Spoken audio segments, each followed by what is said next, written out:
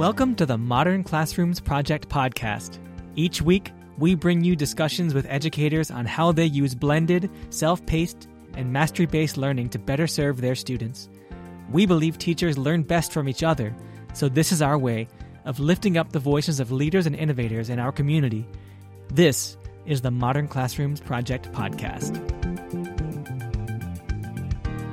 Hello and welcome to episode 139 of the Modern Classrooms Project podcast. My name is Tony Rose Deanna and she, they pronouns, a community engagement manager at Modern Classrooms, and I am joined by a DMCE and English department chair from Abraham Lincoln High School in the San Francisco Unified School District, Avery Balasbas, he, him pronouns. Welcome, Avery. Hi. It's so exciting to be in this space with you, and thank you so much for saying yes to the podcast. I am a little bit out of breath because I thought it was a good idea to work out before this recording. So for all my Peloton lovers out there, y'all, I get it. I get why it's so addicting. But before we get started, Avery, what is bringing you joy lately?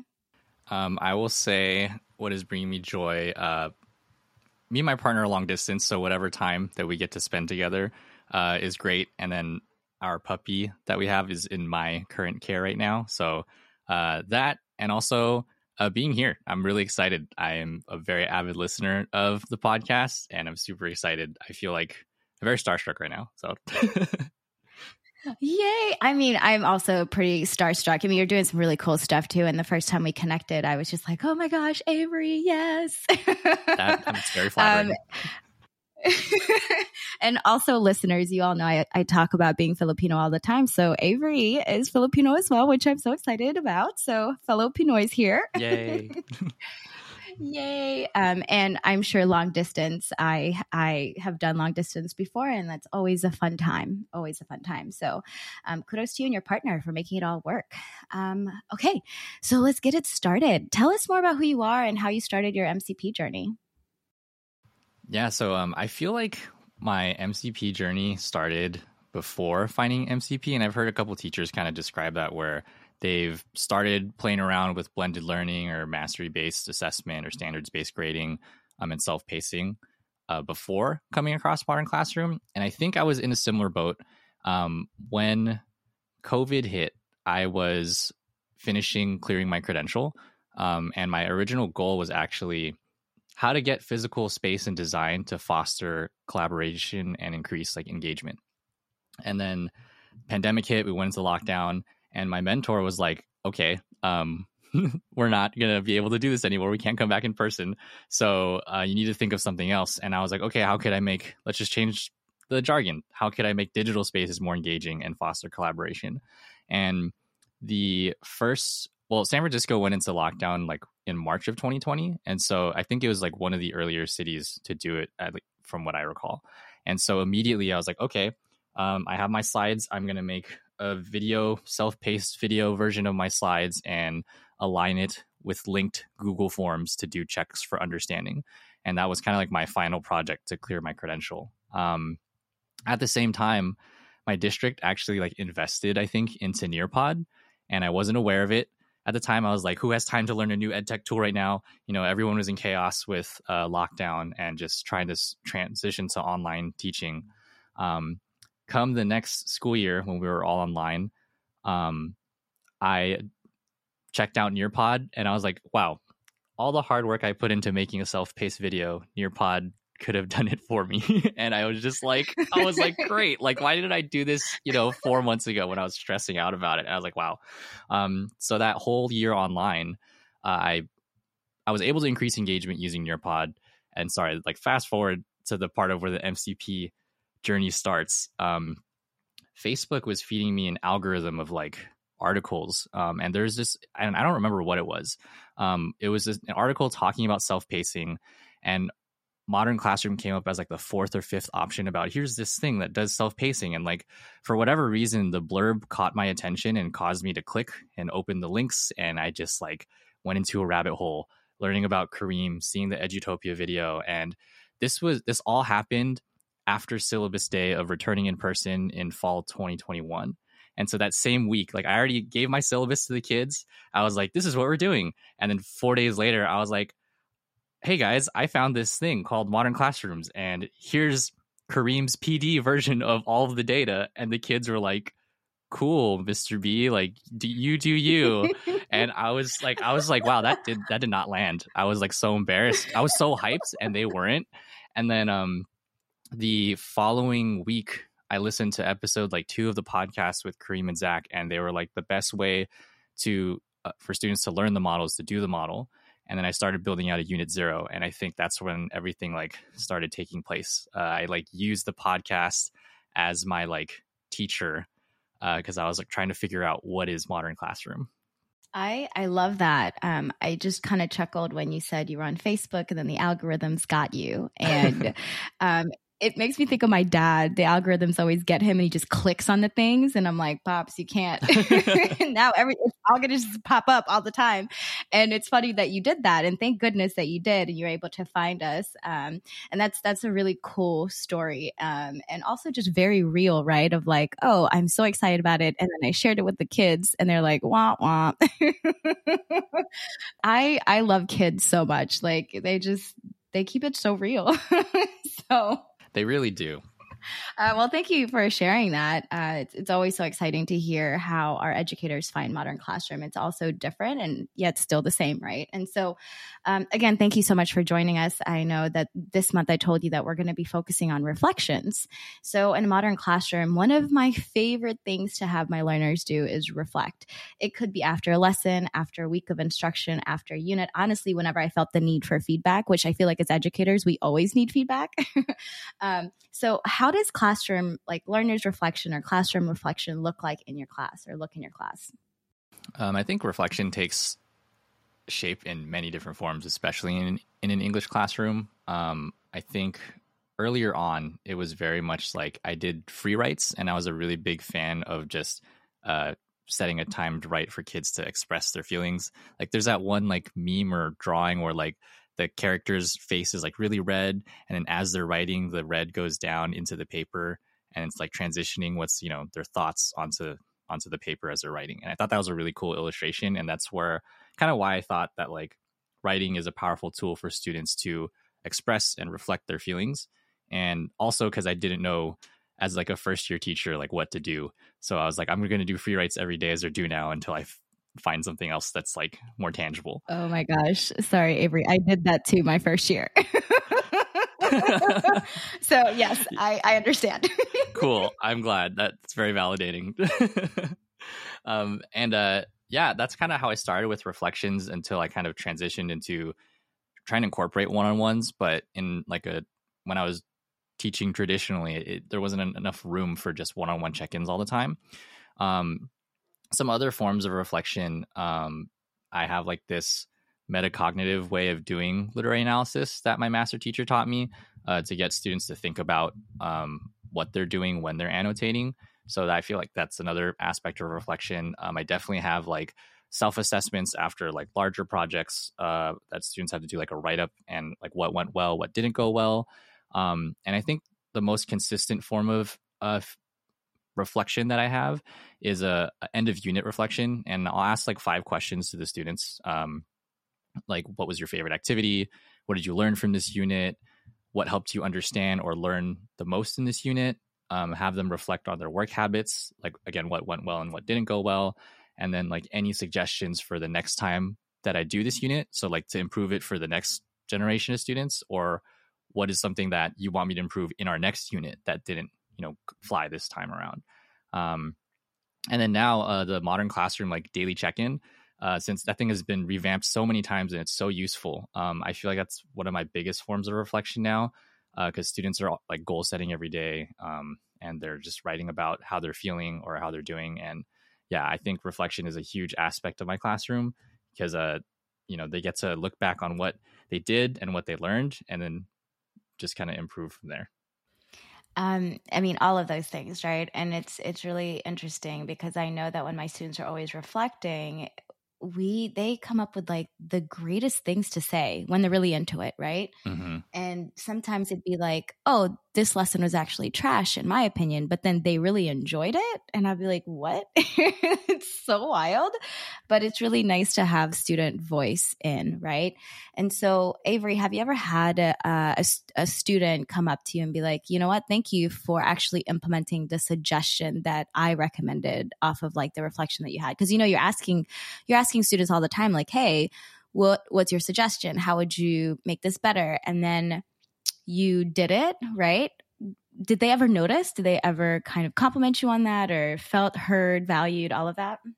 I'm trying to think. I feel like students have vocalized it, but it maybe came in like a different form where it was through like another feedback form.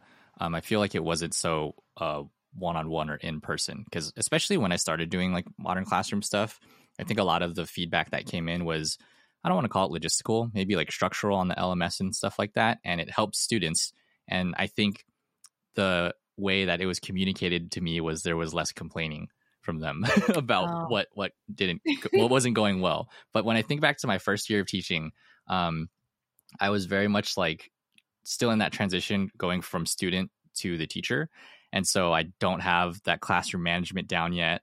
And I remember I was teaching ninth graders, and class was just getting out of hand. And a ninth grader was like, hey, like, I really need you to like step in and ask them to be quiet. And so when I had students give me immediate feedback like that, telling me how they needed their classroom environment to be so that they could focus.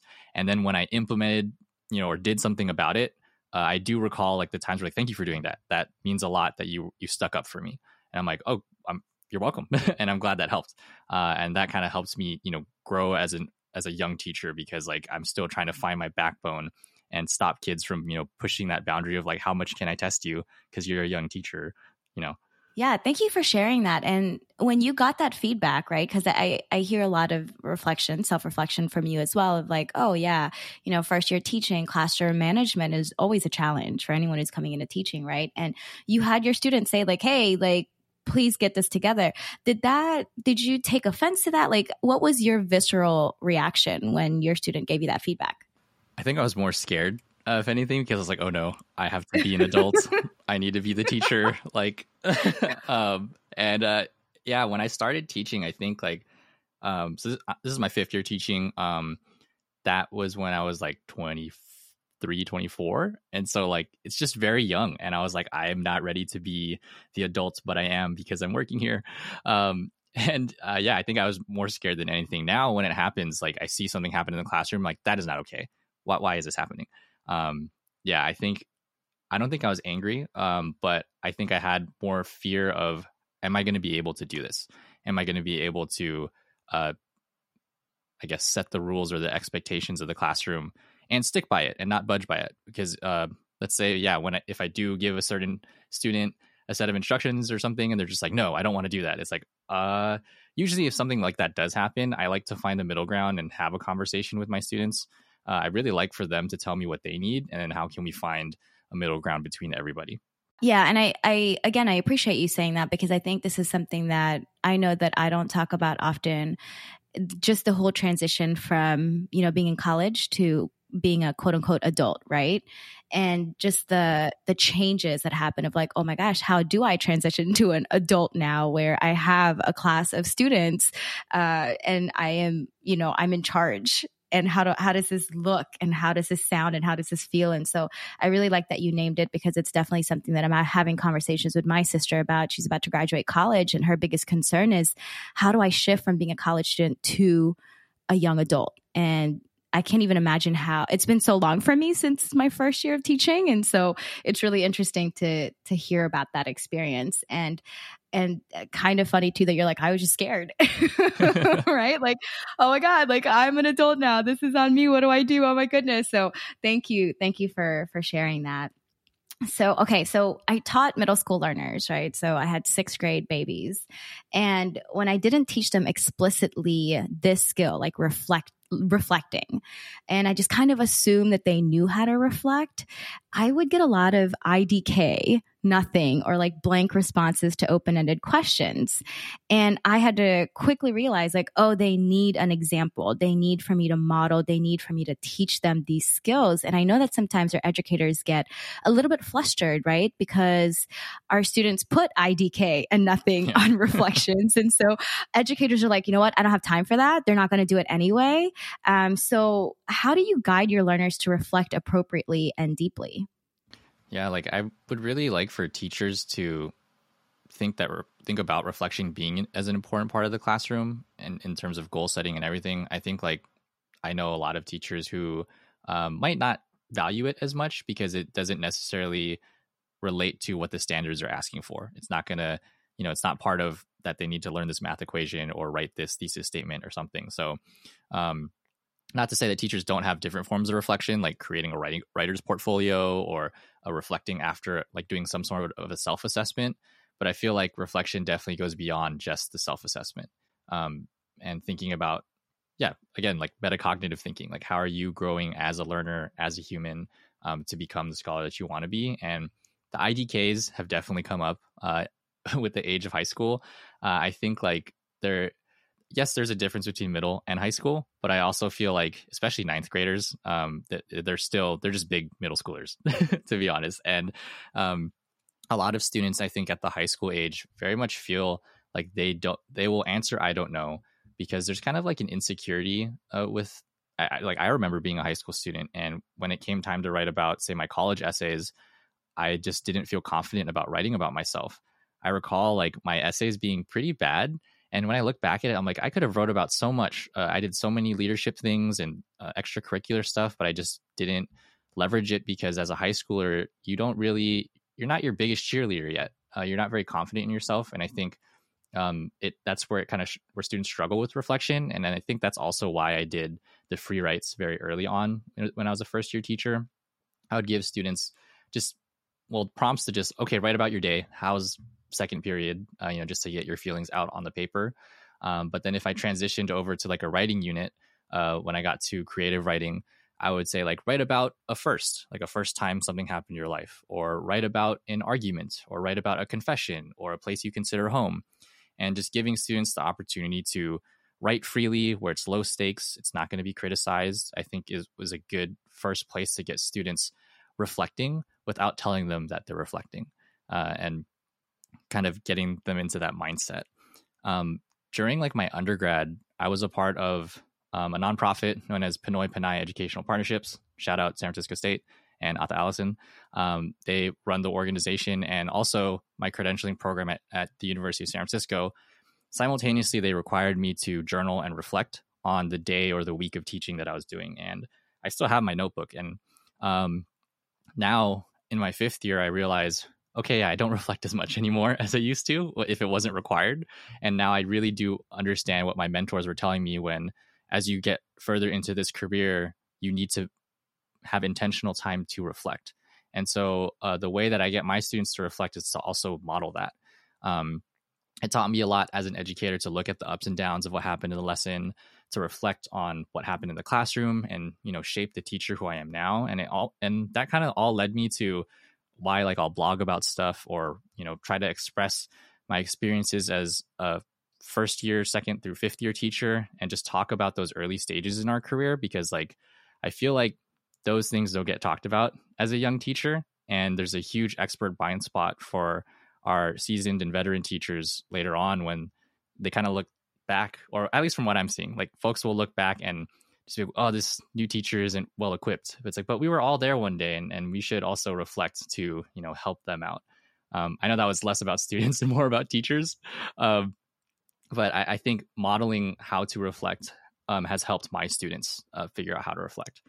And I think that's really important to say too, Avery. It's not downplaying it. It is really important that students see that you are doing the same thing, right? I know that sometimes, especially working with middle school, and I'm sure high schoolers do this as well, it's just that I can't just say do this and not do it with them, because students then understand like, oh, you've never done this. You're just telling me what to do just because you have all the control and power, right?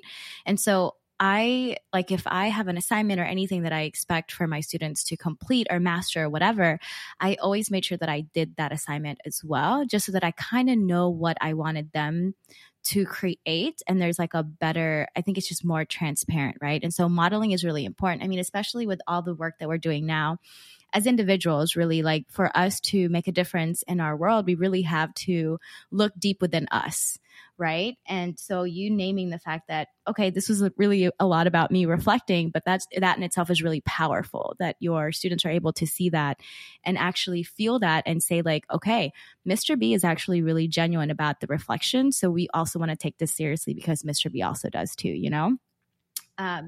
One thing that I really like that you said was that you have to be intentional or create like an intentional time to reflect, right? One of the things that I really love about this model is that you can create that time and space for every single student to reflect. When I was teaching traditionally, I didn't have that time. It was just like go, go, go, go, go all the time and trying to cover as many standards. And I was one of those teachers that kind of put the reflections in the back burner because we just didn't have time for it. And like you said, it was just not part of the standards. And so now there's just a lot more time and space to be intentional with reflecting. And I feel like it really does help us learn and improve as human beings, as individuals, when we take a step to reflect, when we take that moment to reflect, right? We're talking about free write. And that was something that I did because when I went through teacher training, that was another thing that they also said was like, do dialogue journals or free writes for your students to really increase their confidence in writing, because for whatever reason, our school system has really just made our students feel bad as writers. And so I did the dialogue journal and I had about, I want to say like 80 students my first year. And I was doing dialogue journals with every single one of them. And so what that meant was my students were free writing in the beginning of class. And then I would take the time to read every single one of my students' responses and respond back. And so it was a dialogue that was happening and it was just so beautiful. But that was a way for them to get to writing, to see themselves as writers and also do a lot of these metacognitive work and reflecting and seeing how they've changed from like day one, from the first day of 7th grade to the last day of 7th grade. And I also write every single morning because then I can kind of write down everything that went well for me and then things that I want to continue improving. And it's just such a powerful tool. And so I'm just really excited to just continue talking about this. And you mentioned a blog, Avery. Do you mind sharing that with us so that we can put it in the show notes? So if we have some teachers who are brand new to this profession, maybe it'll help them out a little bit.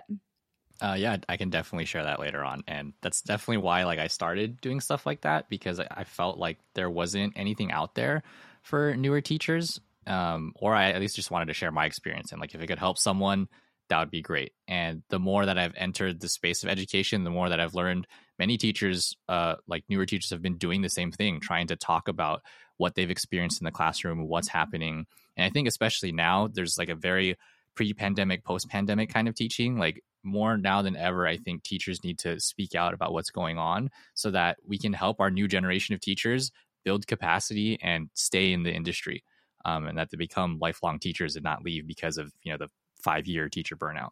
Yeah, and that's a whole other topic we can talk about. Yeah. Yeah. And then what was that organization that you mentioned? The Pinoy and Pinay? Yeah, Pinoy Pinay Educational Partnerships, or PEP for short. It's a program through San Francisco State University, a nonprofit that Allison, I hope I don't butcher her name, Allison Tintianco Cubales. She started with her other colleagues to teach Filipino American studies at certain schools within San Francisco Unified. And I was fortunate enough to get into the program, and basically college students are teaching a Filipino American Studies course at the K through 12 levels, depending if you choose to work at the elementary, middle, or high school sites. And actually, one of the other kind of reflection tools, or I guess things that I use to get students to be vulnerable and break open, is something that they taught me. And I do this at the start of my school year with the syllabus day. It's called the Talambuhay, which translates to life story in Tagalog. And the presentation or whatever art piece you make just consists of 3 core components: your past, present, and future. And so I have this whole, mine's evolved. It used to be like a newspaper article turned into a Google slide, turned into a keynote, and then now it can be an instructional video that I put up for back to school night, or I just present it. And it's a lot of myself, who I was before, who I am right now, and then who I want to be and where I'm going. And just that's how I open up the school year, to show students this is me. This is how vulnerable I am being with all of you, so that they know that I'm not just, there's this weird line or wall between me and them as the teacher and student.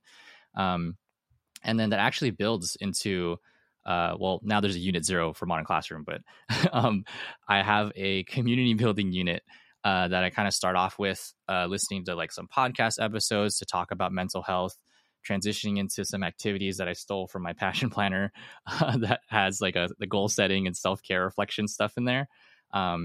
And then that all leads into students doing some reflection activities, and then they have to do their own Talam Buhay by the end of the first quarter. And that's how they officially introduce themselves to all of their classmates by the end of that unit, before we like really get into the first English unit that I do. Oh, that's so beautiful, Avery. I am Googling it right now, and this looks so dope, actually. This is, wow. This is really, really, really cool. I'm actually leaving to go to the Philippines next week. So, so I'm excited to just continue getting to know Filipino history and my ancestry and all of that good stuff. So this is, I love it. And to hear you speak some Tagalog too just made my heart smile. Oh my gosh, this is so great. I'm so happy right now. I'm so happy. Thank you for sharing this. We're definitely going to put this in the show notes just so that folks can check this out too, because I think this is really dope. I know that there's been a push in California about like Filipino American history, right? Or just Filipino history. And so I really appreciate that. Even like speaking to teachers in Hawaii, where there's like a huge population of Filipinos there, and just trying to have Filipino history classes and literature and all of that. It's really, really cool. Thank you for sharing this. Okay, we're going to get right back on track. Yeah. that was really, really great. I mean, we really weren't off track, because it's still tied in with the reflection piece that you're able to share with your students and what they're creating as well. And so let's kind of transition to another thing that I hear, I don't want to say often, but I've heard more than I want to hear, right? And so I've heard educators say, like, how do you motivate learners? I don't know how to make blank, whatever that blank is, work for my learners, or they just don't know how to whatever, right? And so my biggest thing that I always say, and like my number one go-to response, is ask your learners, right? So they're a part of this process, since it is their learning. We are facilitators. We are the guides, and this is their learning journey. And I always say, like, oh, you don't know how to motivate your students? Have a conversation with them, figure it out, right? So how do you invite your learners to be part of their learning? Yeah, and I think reflection is a huge part of that, the metacognitive aspect that I was talking about earlier. And having students to feel motivated, I think maybe it's just because I'm in California and San Francisco, there's a huge push for ethnic studies to be implemented. And the 3 pillars of like ethnic studies for SFUSD focuses on knowledge of self, solidarity, and then self-determination. And it's a cycle, and they feed into each other. And so how I try to get my students motivated, at least, I feel like is really related through some sort of cultural relevancy, having them feel represented in the classroom. And that's kind of where I leaned on. And then when I found like Modern Classroom, I feel like now I'm trying to combine both of those, because it's like Modern Classroom does encourage students and empowers them to have agency to take control of their learning. And then through something like with this ethnic studies model, it's like through academia, it's you're through learning about your identity and your culture, like, fuels your knowledge of self, has you connect with the community, and then you do feel self-determined. And I think a big part of how I try to motivate students is to bridge what we do in English, which, oftentimes can be some old canonical thing that nobody likes, and then trying to make it relevant, which is what I really enjoy about English as a subject, is that, I have the ability as a teacher to help students draw the connections between why this age-old thing exists and how it's relevant to today. And then the reflection aspect too, just having students really think about, who am I as a learner? Am I capable of doing this? Which they are, and encouraging them to do so. And the part that I love about writing reflection in general is that students and teachers alike often dismiss it as like not formative or summative types of writing. But to your point earlier, like with your 7th graders at the beginning and then at the end of the year, you see how much they've grown as a writer and how much they can write. And even just practicing that muscle of writing, you did the same thing as you would practicing for swim or for, your music instrument. So why can't we do the same for writing? And I think, educators that are feeling students not being motivated, I think like writing just has to be reading, writing, and English in general just have to be reframed into something that can be more accessible for the students. I think that's where like low stakes stuff really comes in, because allowing the students to feel safe and attempt something so they know they're not being criticized. And then when they constantly keep practicing that muscle, then it's like, oh, I'm actually capable of writing. And it's funny because like I learned that in college. Like I took a creative writing class and the professor, creative writing nonfiction class. And I was like, I'm not a creative writer. I'm a lit major, but I had to take it to graduate. And by the end, I felt confident in my writing because every single day he gave us a writing prompt and write this, do that. And it just proved that with some practice and routine, you can grow as a writer. And I feel like educators, we do have the ability to make change. It's just about us thinking, how can we rethink the way that we're presenting the activity or assignment to the students so that they feel like they can connect to the instructions we're giving them. Yes, yes, and yes. And another thing that I want to add on too is that it's not just up to the English teachers to teach reading and writing, right? Yes. Every single educator out there is a reading and writing educator. I know that as an English teacher, I would get so frustrated that English teachers were the only ones who needed to go to PD that talked about how to teach writing. And it's like, no, everyone needs to go to this PD because every single student writes in every single content. So it's not just us. And so I really like that push too of like, you know what, it's on us as educators to just kind of reflect and see how can we make this relatable and engaging for our students. Because like you said, right, I've often had students who would come in and be like, oh, I hate English. English is my least favorite subject. It's boring. I don't want to do this and all of that. And so really trying to figure out what they're interested in. And again, like welcoming them in, right? Like, okay, this may be boring, but can you think of something that could represent this book that we're reading in media? And they come up with like some of the coolest things. And if you're doing PARCC, the standardized test, and there's Common Core standards, compare and contrast, that's a skill, right? Of like, here's a written work and a media for it. So it could be like music or video. And so I knew that my students were really loved doing that comparison and also like incorporating the technology too, right? Like I knew before the pandemic hit, my students really loved TikTok. And so I said, you know what, we're going to welcome it instead of me fighting it.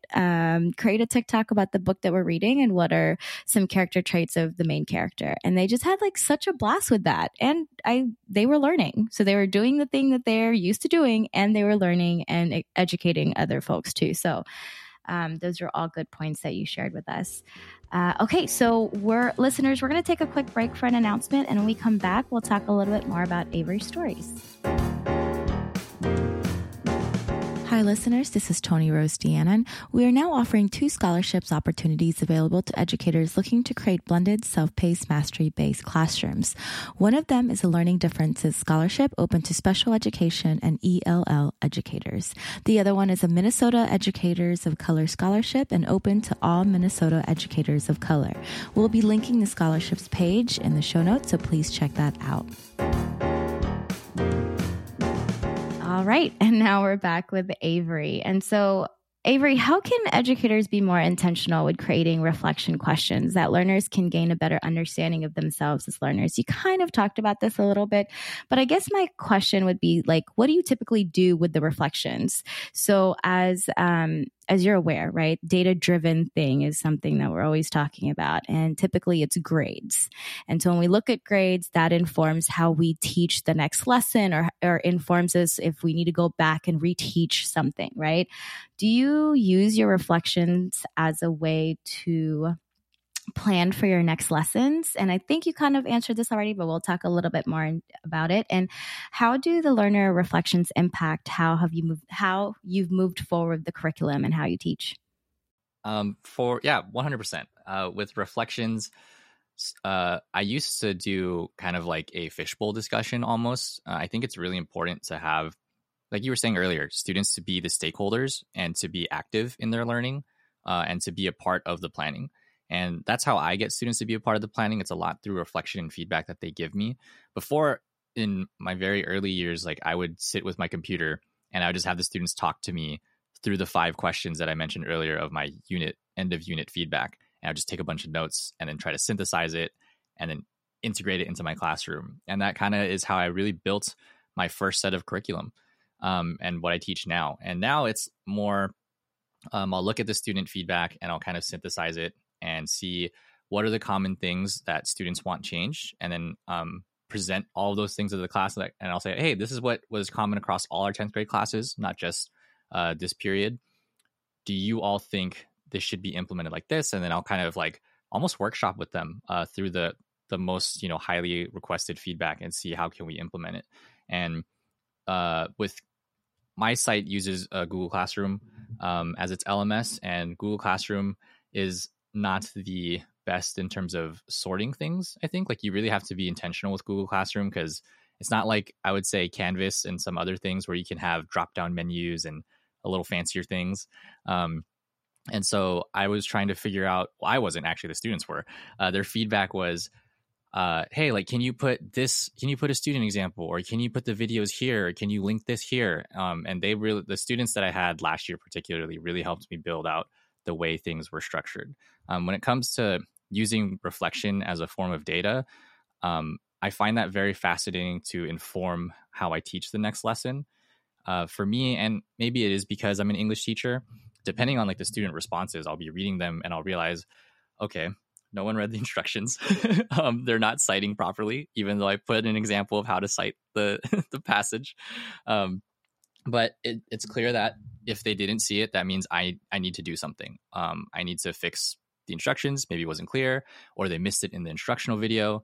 And that's kind of like what I love about Modern Classroom, is that it's become so reflexive for me to look back on what I did wrong and then try to tweak it and fix it, instead of kind of victimizing myself. And so using the student feedback, using their reflections to facilitate the next lesson, or even just whatever they write in their assignments, is huge for me.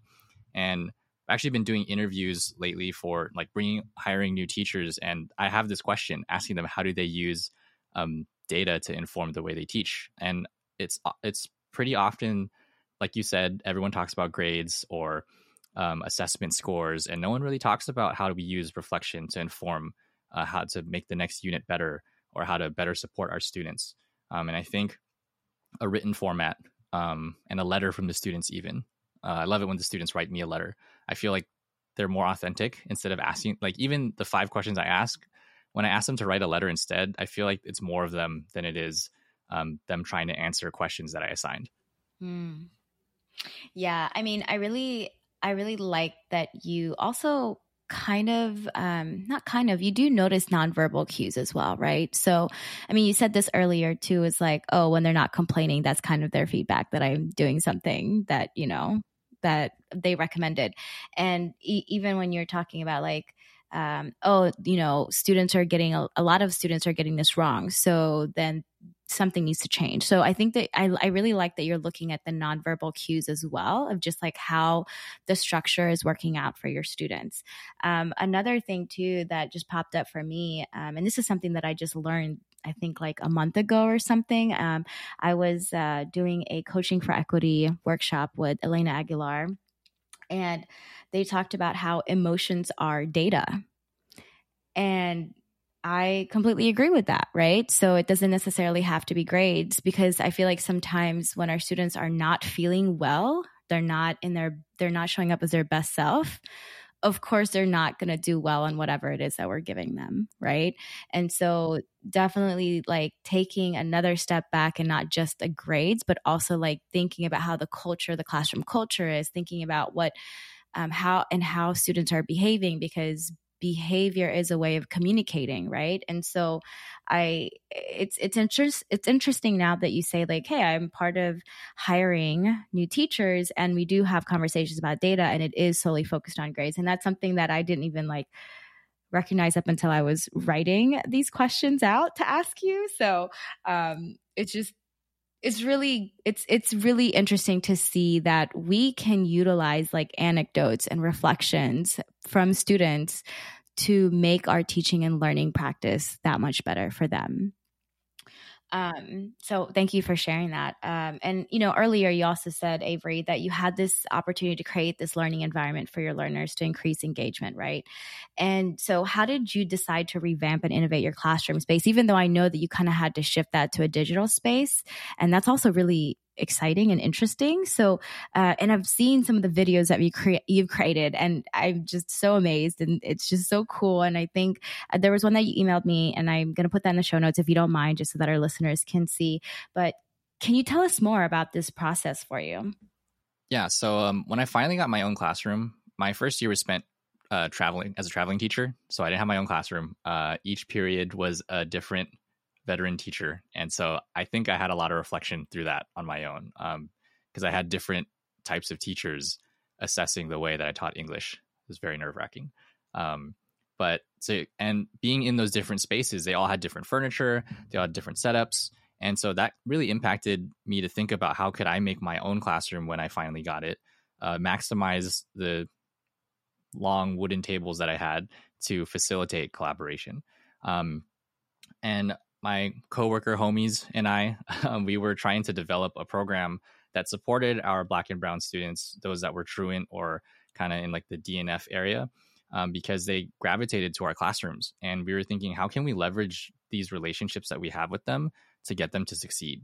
And so it led to thinking about how can we create an environment that nurtures these students' success, essentially. This led into trying to create like a CTE academy. We have certain academies at our school with the CTE teachers, like Teacher Academy and Green Academy and Business Academy. And so we wanted to create a social justice one that pretty much served our underrepresented groups, because those other academies, when you look at the data, it's just like, oh, there's only certain kinds of students who are in those academies, especially whether it's grade wise or even ethnically. And we were told we can't have a social justice group. So we renamed it Public Health. And this led to us finding a program that actually incorporated the classroom design, which was the video you mentioned earlier. We were cohorted into a program, and then that they really made us think about physical space. This was in between, actually pre-pandemic all the way till now, because it got postponed in terms of the project. And so in between all of that, I was able to focus on how can I make a digital space learning better. So then when I returned to the classroom, I was learning and setting up the MCP model, while also me and my colleagues were building and designing how we wanted our classrooms to look. And so it was kind of just this parallel thing. I feel like it was like a blessing that I found Modern Classroom, and then now I have this newly designed classroom at the same time. And we were really thinking about not only just, can we get cool furniture, because teachers love getting new things and stuff like that, but being really intentional about this stuff that we were choosing. Like for my classroom specifically, I really wanted to have different spaces in the room, because I knew that's what the Modern Classroom model kind of asks for. Could I have a space dedicated for mastery checks? And could it be a quieter space so students can go over there? Can I have like a high table where I can call them over and say like, hey, students 1, 2, and 3, your names are orange on the progress tracker. Let's come to the middle high table, and I'm going to reteach lesson 4. And then the whiteboard tables for collaboration, et cetera. And I was able to really create, like in the physical space, different pockets of the room to allow for different types of learning and collaboration. And I think like when it was the digital space during COVID, it was just really trying to think about how could we get students engaged because of the Zoom fatigue that they were experiencing. And they just needed something interactive. And so Nearpod saved me with that, because it had interactive gamified things and quizzes. And so that when they were looking at a slide and I changed this on the teacher facing side and I changed the slide, a question would come up and they would have to answer it. And students really appreciated that. And I do see that when we returned from online learning and students were in my class again, they're like, thank you for really putting in the time that you did, because it made learning at least somewhat engaging while we were all stuck at home on Zoom. Yeah, the whole the digital space part was so difficult for a lot of educators. I was actually an instructional coach during that time, and I had no idea what I was doing as an instructional coach. So, because I was like, I don't know hybrid, I've never done this before. So, it was such an interesting time, and that's really nice for your students to come back and just be like, we realize, we notice, and we know, and we want to acknowledge all the work that you've done to make this a little bit more engaging for us. And thank you. And I think that in itself is just really, really powerful. But kudos to you for always just keeping your students in the center, right? Like, it's very much a student-centered space that you've created. You have kept your students at the center of your every decision that you've made in your teaching career so far. And I'm just really excited to see how it continues for you, right? Like you said, this is your 5th year of teaching. So I feel like you're just going to continue just being amazing. And so when we're looking at future wise, right? Like, Avery, what do you hope to see in the future, and what goals do you have? Yeah, I mean, it's funny. I tell students that I don't know if I'm going to be teaching forever. Like in my Talam Buhay, that's part of like my future side. I leave it open to show that like there's room for growth and change. And I feel very fortunate to have had the 5 years of teaching that I've had so far to bring me all this experience and knowledge. And I hope to, help other teachers like think about redesigning their classrooms and intentionality behind that, or even implementing a model like modern classrooms. And I'm very passionate about those things. I hope that I can help other teachers do that. And like, I'm just manifesting it because like ever since like, this isn't really anything, but I definitely like have a huge passion for modern classrooms. And I think after getting the DMCE and like seeing that there's mentorship opportunities, just like I would love to, whether it's work with modern classrooms or find ways to implement it into like San Francisco Unified, just to help other teachers like level up their teaching. I know this isn't a model that is supposed to be like, okay, everyone, we're all going to do the same thing. But what I love about the model is that you can take bits and pieces of it and make it fit your needs. And I want teachers you would think in the Bay Area or San Francisco, placed near Silicon Valley, that's huge on technology, there would be more teachers, using modern classrooms or getting into blended learning and self-pacing. And I just hope that I can help teachers see this stuff and that they can help reinvent and rethink what learning could look like for their students. And I love that, Avery. I have definitely felt your passion since the first day that we've interacted. And so I'm going to push for you to be a mentor just so that we can have you in that space, because I think that you're definitely going to be so impactful and just very engaged with just teaching teachers, right? And so, yeah, you just let us know what we can do to better support you. But I mean, you're doing all the things, Avery, and we're going to manifest all of these things that you want in the future. And it's going to happen. It's going to happen. So Avery, how can our listeners connect with you? There's definitely multiple ways to connect with me. I think the easiest thing is on Instagram. I'm an Instagram user. So my Instagram is Balaspa Says, but it's my last name and then AYS. We'll put that in the show notes if you can't spell it. It was like a play on words because those are my initials, and I was like, oh, it looks like it says I'm saying something. So I don't know. I thought it was cool. But if you Google, I love it. Yeah, if you Google Balaspa Says, like the first thing that should show up is like my blog. I've been trying to build like a curriculum resource website of just stuff that I do. And hopefully it helps teachers because I know one of the biggest things is like the paywall behind teacher resources, and that was so frustrating as a first-year teacher because like I just need a worksheet, someone please help me out. And if you want to listen to me somewhere else, I do have a podcast with my partner and our friends on Spotify, Wine Thursday podcast. Yes. Yeah. Oh, thanks. Yeah, we just talk about life and you can get to know me better there. Tony Rose mentioned the video that I have, and I'm trying to actually get I guess another goal is like I'm trying to get my instructional videos just like on a playlist on YouTube, so if other teachers are like, how do I do an instructional video, they can just see how it's laid out. And then the final thing, sorry, this is a lot, I stream on Twitch And that actually was birthed out of the pandemic, where I was trying to find a way to connect with students. And I know they all play video games. It's like, okay, I'm going to make co-working streams on Twitch. And I've kind of just stuck with it ever since. It's been a great way to connect with my students that have graduated, because they're all still using social media like that. And I don't use TikTok, so I can't connect with them in that way. But I was like, I can connect here because I also play video games. But I do have a link that has all of that stuff I just mentioned, so you don't have to Google all these multiple things.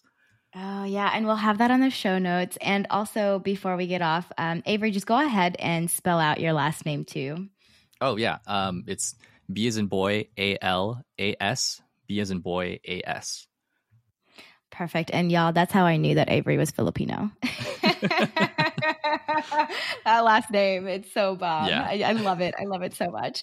Avery, you're doing incredible things, and I'm excited to even be a much bigger stalker now that you've provided all of these ways to access and get to know you. So thank you so much. I just recently heard of Twitch, which is wild because I know it's been around for a while. So I'm glad that you're doing that to even just continue connecting with your students. My heart is really happy, Avery. So thank you so much for your time and energy, Avery. I'm really, again, just like at all of you, and just continue to do all the great things, and we're going to manifest all the things that you want. It's all going to happen. And so, listeners, remember, you can always email us at podcast@modernclassrooms.org, and you can find the show notes for this episode at podcast.modernclassrooms.org/139. We'll have this episode's recap and transcript uploaded to the Modern Classrooms blog on Friday, so be sure to check there or check back in the show notes for this episode if you'd like to access those. Thank you all for listening. Have a great week, and we'll be back next Sunday. Thank you so much for listening. You can find links to topics and tools we discussed in our show notes for this episode. And remember, you can learn more about our work at www.modernclassrooms.org, and you can learn the essentials of our model through our free course at learn.modernclassrooms.org. You can follow us on Twitter, Facebook, and Instagram at modernclassproj, that's P-R-O-J. We are so appreciative of all you do for students and schools.